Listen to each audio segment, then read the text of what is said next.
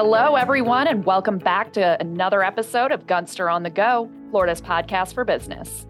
I'm your host, Holly Goodman, a shareholder with the Gunster Law Firm in Florida. On this program, we cover the latest developments in employment law, ranging from important changes in EEOC guidance to new Florida laws affecting your workforce. Although this podcast does not provide legal advice, we will discuss our opinions on how these cutting-edge employment issues could affect your business. We have an exciting guest with us here today. I spent several years working down the hall from him before he headed off to Washington, D.C. I am joined today by Keith Sonderling, a commissioner on the U.S. EEOC. Since joining the EEOC, one of Commissioner Sonderling's highest priorities has been ensuring that artificial intelligence and workplace technologies are designed and deployed consistent with long-standing civil rights laws. And so today, I am thrilled to be having a discussion and catching up with my former colleague as we talk about the impact of AI on the workforce, particularly from the HR perspective. Keith, it's really great to have a chance to chat with you again. Thanks for having me. And like I say, I've worked for two places in my life, Gunster and the government, and both of them started with a G. So it's good to be back. It's great to have you. And, since you first joined the EEOC in January of 2021, you've been focusing on the impact of AI and HR decision-making. So why don't you tell us a little bit about why you focused on AI and what exactly we mean when we say AI? And yeah, I made this a priority of mine and the agency since I got here. We have a lot on our plate here at the EEOC. We are the civil law enforcement agency that deals with all workplace discrimination and all cases of discrimination, whether it's private sector, federal government, or state government. In addition to the day job, I wanted to be more proactive and say, what are the issues that HR leaders are going to be facing in the future? And at that time, I heard about artificial intelligence. And, a lot of people were kind of brushing it aside at the time because they were saying that, this is related to workplace automation and robots replacing human workers. And that was only going to be applicable to certain industries like manufacturing or retail or fast food, and it wasn't going to impact us. But what I found was that AI was already widespread in the HR space, making actual employment decisions instead of those decisions made by HR professionals, which is the way it's been done since there's been work. And in diving into that earlier, we found that there was very little guidance, very little guardrails in how to use this technology. And I think a lot of that too is because people are confused and don't understand what artificial intelligence was. So this was a couple of years ago. And then earlier this year, late last year, ChatGPT came into the equation. And that completely threw a wrench in all that work that we've been doing, because now everyone understands AI, everyone understands ChatGPT because you can use it and you can have fun with it and you can generate things. So now there's even more confusion about how ChatGPT is going to affect and impact the workforce. So I like to break them down into two buckets, and it is important to talk about generative AI. So generative AI is obviously AI that's going to make things, and you're seeing it writing, making movies, making songs. How is that going to impact HR? Well, now for the first time, that original automation conversation I just told you about was generally for certain workers, but now generative AI is coming for knowledge workers. So lawyers, doctors, accountants, copywriters, all these people whose job were safe from automation are now at risk. And for HR professionals, now the big talk around generative AI and ChatGPT is how are we going to use that to displace workers? Not to make employment decisions, which is how machine learning is being used related to HR AI tools. But the biggest issue right now is you're seeing all these stats. Goldman Sachs says that 300 million jobs are going to be displaced by generative AI. And so for HR leaders, they're getting pressure to implement this technology. And the question then is, well, who are we going to now displace their jobs using ChatGPT and generative AI? And that's a significant issue for HR for a few reasons. Number one, that's going to impact your workforce. So when you are replacing knowledge workers with AI, who is that likely going to impact the most? Your older workers who are generally paid more, and normally your first in, first out workers, the newer workers who companies have spent so much efforts to diversify their workforce, to get in different workers in their applicant pool and into their companies. And they may be the first ones out. And we're already seeing stats by McKinsey had a whole report out there that generative AI is going to impact women. It's going to impact African Americans more than others. So from an HR perspective, from a legal perspective related to generative AI, it's going to turn into some of these old-fashioned reduction in workforce cases. And that's what I'm trying to get the message across now. And HR departments and labor and employment lawyers know how to deal with that. They know how to deal with reductions in workforce. We saw significant rifts after 2008 with the recession. So if HR departments are not mindful about the impact that displacing certain teams or workers are going to have and the potential disparate impact claims that are going to come with them, going to be serious liability.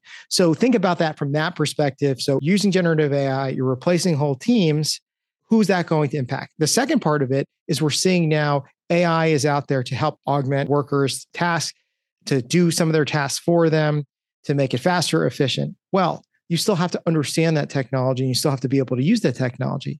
And who's that going to impact the most?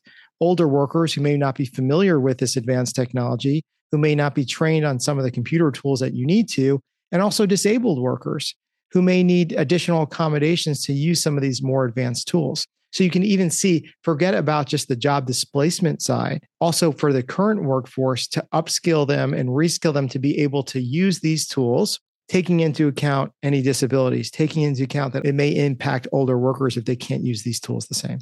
I think what's really important about breaking it down in those two buckets, hearing you talk about it, what really strikes me is that what I'm hearing from you is a reversion to a lot of the things that we are all already familiar with. The concepts of disparate impact, the concepts of looking at our workforce when there's a reduction in workforce and making those analyses to see whether or not we are having a disproportionate impact on one particular protected class or another, and using some of those standard regulations that we're all familiar with. But I still see, of course, a call with especially generative AI and a lot of the parade of scary things that are coming out about generative AI for there to be additional regulations in the workplace. So knowing that we already have a lot of our rank and file, longstanding employment laws on the books in the HR field, do we need additional federal regulation on the topic of workplace AI? Are they even making progress on that front? Well, this is the hottest topic in Washington, D.C. right now. Now that everyone can use ChatGPT and OpenAI is accessible to everyone in Congress wants to talk about it. You're seeing hearings across the board, and now we need to rush to regulate it for its uses. And, from my perspective, from the executive branch, I can't get involved in that conversation because, as you noted, there are longstanding laws that apply to employment decisions, and we can't lose sight of that. And even if Congress creates a new AI commission or requires the EEOC to look at algorithms or companies to give it over, that is not what we are familiar with.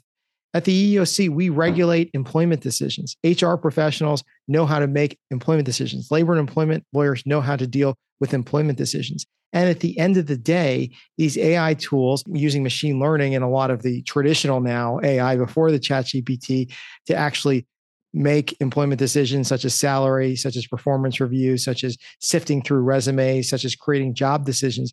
At the end of the day, there is some sort of employment decision associated with that. And that is what the EEOC is going to regulate. And it doesn't matter who is making that decision, whether it's the robot or whether it's a HR professional, the employer is going to be liable for that action.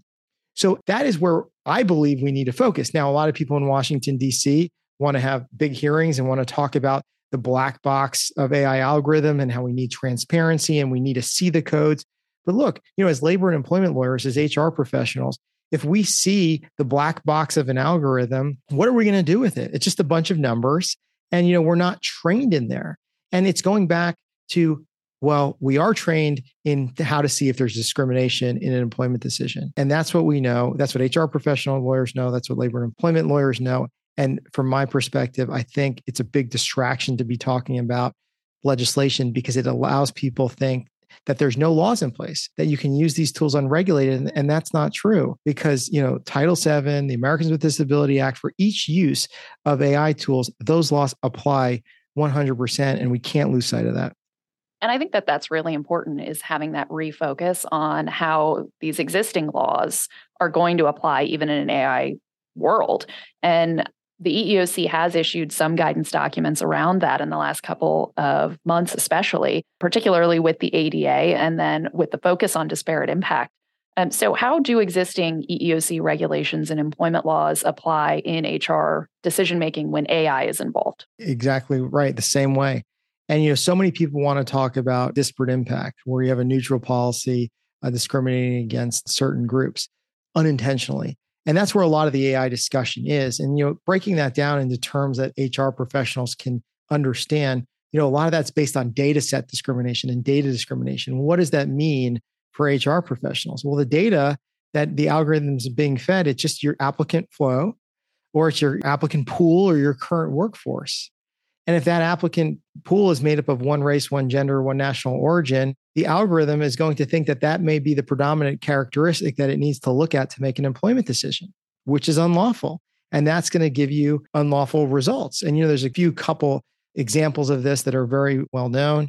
One of them is one of these companies went to an employment AI resume screening tool that promised diversity, equity, and inclusion. And they said that these are my best candidates. Go find what makes them so great. And the algorithm, the fancy computers, and the machine learning went through and set to see what patterns made these employees great. And it came back and said the most likely indicators of success at this company is being named Jared and having played high school lacrosse. And this was a program that was built for diversity. But why was that? It's because that's what the computer was told to look at. And it was given those individuals and saying, find me what their skills are. And that's what it found, because it wasn't designed properly. It wasn't looking to what the underlying skills were there outside of their gender, outside of their race. And it made a discriminatory hiring decision. But that's where a lot of people are. There's other examples of that well known too, with female resumes being scored lower because the majority of the applicants were male. So much of the discussion is around that disparate impact theory related to data discrimination and just having a biased data set giving biased results. But I'm also trying to raise awareness of that these tools can be used to intentionally discriminate. And a lot of people are saying, well, wait a minute, they're not alive, they're not sentient, they don't have a mind of their own. How can they actually intentionally discriminate? Well, you can have the most diverse applicant pool. You can do all your required diversity recruiting if you're a federal contractor, go to all the different places and have a pool that's indicative of your local jurisdiction, based on those demographic breakdowns.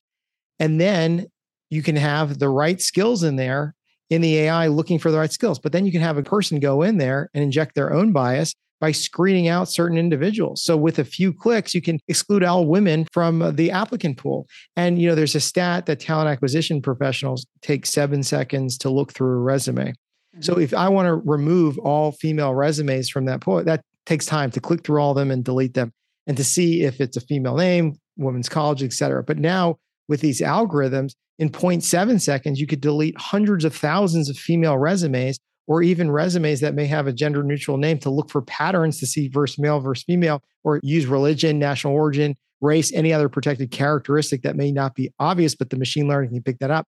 And with a few clicks, you can scale discrimination like we've never seen before. And the company is going to be liable for those decisions made by that algorithm, made by that actor within the company who's clearly probably violating company policy, certainly violating the law. So these tools can be used to intentionally discriminate. And on the front end, in these applicant cases, all those applicants that were excluded, if they're qualified, will have a case. So you can see just the scale of how large these cases can get if it's not properly used. So that's really where the two concepts that I just explained, properly used with that example and carefully designed. So if it's designed properly, if the AI is going to be able to understand that we're not looking for these protected characteristics, that we're looking for the underlying skills. And if it's used the right way as well, saying, okay, well, now we're going to actually sort these resumes and make a decision through the machine learning based upon skills, not upon protected characteristics, that actually can be used to help find the best candidates for the right jobs. I think that that's a really important point, because the issue isn't, and from what I'm hearing from you and understand from some of your publications, from other speaking engagements, the issue isn't that you think AI in employment decision-making is a negative. In fact, it can have positive benefits in HR as well. But the key is making sure that businesses are keeping in mind that it needs to be properly set up, it needs to be properly tailored, and that they need to be doing audits and reviews to make sure that it's not having a discriminatory impact and that they are not being used in an intentionally discriminatory way. Would you agree with that? And this is where it all comes from. This is how it's going to work. And this is how AI, these tools are going to be funded more, they're going to be developed better, and they're going to see mass implementation. And that is around the corporate governance that needs to be built when you're buying these systems. So unlike other AI tools, which companies are familiar with using, let's say, using AI to make deliveries faster, using AI to make widgets faster, those software are sold to be implemented right away, set it and forget it, and it's going to save you money and make you money. But when it comes to AI and HR, it cannot be that way because you're dealing with some of the most fundamental civil rights we have in this country, the ability to enter and thrive in the workforce without those protected characteristics coming into play. So because of that, you have to build this structure. And what does that mean? You need to have policies relating to who's going to use it, just like you have other HR policies. For instance, companies have sexual harassment policies. Why is that? Because if a manager sexually harasses, they want to be able to say, this was not a systemic issue within our organization. We are against sexual harassment from the top. Employees can report it. And if you sexually harass, you're going to be fired. And that limits liability significantly. And that's what needs to happen with AI. So only certain people trained by the vendor are going to be allowed to use this product. We're going to limit the product to only be able to make lawful employment decisions. And if you use it the wrong way, you're going to be immediately fired. So, doing something like that, if somebody wants to use this program intentionally to discriminate, which the examples I gave you before, at least from a corporate perspective, you're saying this was the one person, they used it the wrong way and they were terminated, and it really allows it to limit liability significantly. Now, the second part of it is proactively doing audits. And this is where a lot of the states are going. We've seen in New York with their local law, California may be going this way, and what's going on in the EU. There's nothing preventing employers, because you're making employment decisions with these tools, to test the systems before they're ever used, to actually do audits to see, okay, well, here is the skills we believe are required for this job. This is what algorithms are going to look for in these resumes. Did it actually produce that results, or did it then exclude certain workers from the workforce? So you can prevent discrimination from ever occurring by testing in advance. And that's where this needs to go, because it's being used to make employment decisions, whether fully or having a human in the loop to make those employment decisions. There's just a lot of risk and liability with using AI in HR, but that doesn't mean you can't use it. You just need to do a lot more around it for it to actually work. And I think that's really important. And then the second part, where a lot of companies aren't really thinking about the benefits from this, aside from more diverse hires, getting people in the door, using their talents, forgetting about a resume, that actually finding what makes these workers great and using AI to put them in the jobs that they're most suited for, even though they may have not applied for that job, using AI for pay equity. The list is endless of how AI is being used to improve HR functions. But let's talk about it from a litigation perspective, from a federal investigative perspective. So if you're actually using AI the right way, you've tested it, you've designed it properly, and you're using it for the right results, if you are accused of employment discrimination and the EEOC shows up to your company, you then have an auditable record of everything that went into the employment decision, which right now, if the EEOC shows up to your company and we see an employment discrimination, a decision that was made that is now being challenged, what do we have to do? We do document requests, we do depositions, and in there we say, did you discriminate against this person because they were a female? Did you discriminate against this person because of this religion? And very rarely does anyone admit that they have bias. Very rarely does anyone admit that they made an unlawful employment decision. And so that's what we're left with now. So in AI, in a sense, well, now you have a very traceable, transparent way of saying, well, here's exactly who we put into the algorithm. This is the local workforce, or this is the pool of candidates that were qualified for the job. Here are the skills we put into the algorithm to look for it based upon the market, based upon what we believe was a business necessity for this location, for this job, using our best judgment for business. And here are the results that we got. And here's how they were selected. And people using these tools didn't have the ability to discriminate, versus having what we have before, which is the black box of the human brain. So many people just want to look at this as a negative, saying the black box, the algorithm, we don't know how it works. We don't know what goes into it. Well, you don't really need to know that technical side, because the government's never going to know the technical side. You just look to see what you went in, what skills you used to put in there, and what the results were, which is better than what we're dealing with right now, which is sometimes somebody scribbling notes or just trying to backtrack an employment decision once you're in a defensive posture. So I really think, even from a law enforcement perspective, from a defense perspective, having that additional information just puts you in a better position than employers who don't. And look, everything I'm talking about certainly costs money, It's an additional layer. If in addition to spending the money on the software, now you have to build all these audits and these handbooks around it. But you're just going to be in such a better position because it's no longer a question if you are going to use this software, because the way the market is, the cost of it, the competitiveness of the workforce, you're going to have to use it. It's how are you going to use it and what are you going to do to make sure it works? And look, if we have two investigations where one company did everything I just said, worked with counsel, made sure it works properly, versus the other company that just took the sales pitch and bought it and it made a discriminatory hiring decision, they can't show everything they did in advance to build that governance around it. Who's going to be in a better position? The company that really went above and beyond and did all this auditing and did the handbooks and did the training. I think that just puts you in such a better position because we have such limited resources when it comes to our investigation. And we're not going to spend our time there on a company that has done all this and can show all of that audited framework versus a company that did nothing. So that's really my plea for companies using this, for counsel who can advise on this, is to get involved in that equation. And there you have it for our listeners. We have from a sitting EEOC commissioner a plea that not only do you be proactive in your use of AI, but that you ensure that you set it up properly from the beginning, that we look at our policies and our procedures around who will access AI and how it will be used, and that we do audit testing so that we can position ourselves better in the defense of claims. And as an employment defense attorney, I'm going to echo that plea and agree that these are things that all businesses should be looking at, especially if they're considering using AI either now or in the future. Because I do agree. I think that this is where we're heading, and it's not a matter of if, but when. Keith, thank you so much for joining me today. It's been really great chatting with you, even if it was just for a brief few minutes, about what is truly a cutting edge topic and something that I think that we should all be looking at as we continue to move into this AI frontier.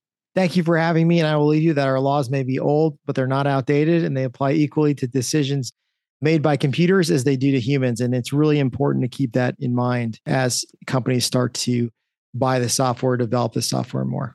Thank you again to Commissioner Sonderling. You've been listening to Gunster on the Go, a podcast brought to you by Gunster, Florida's law firm for business.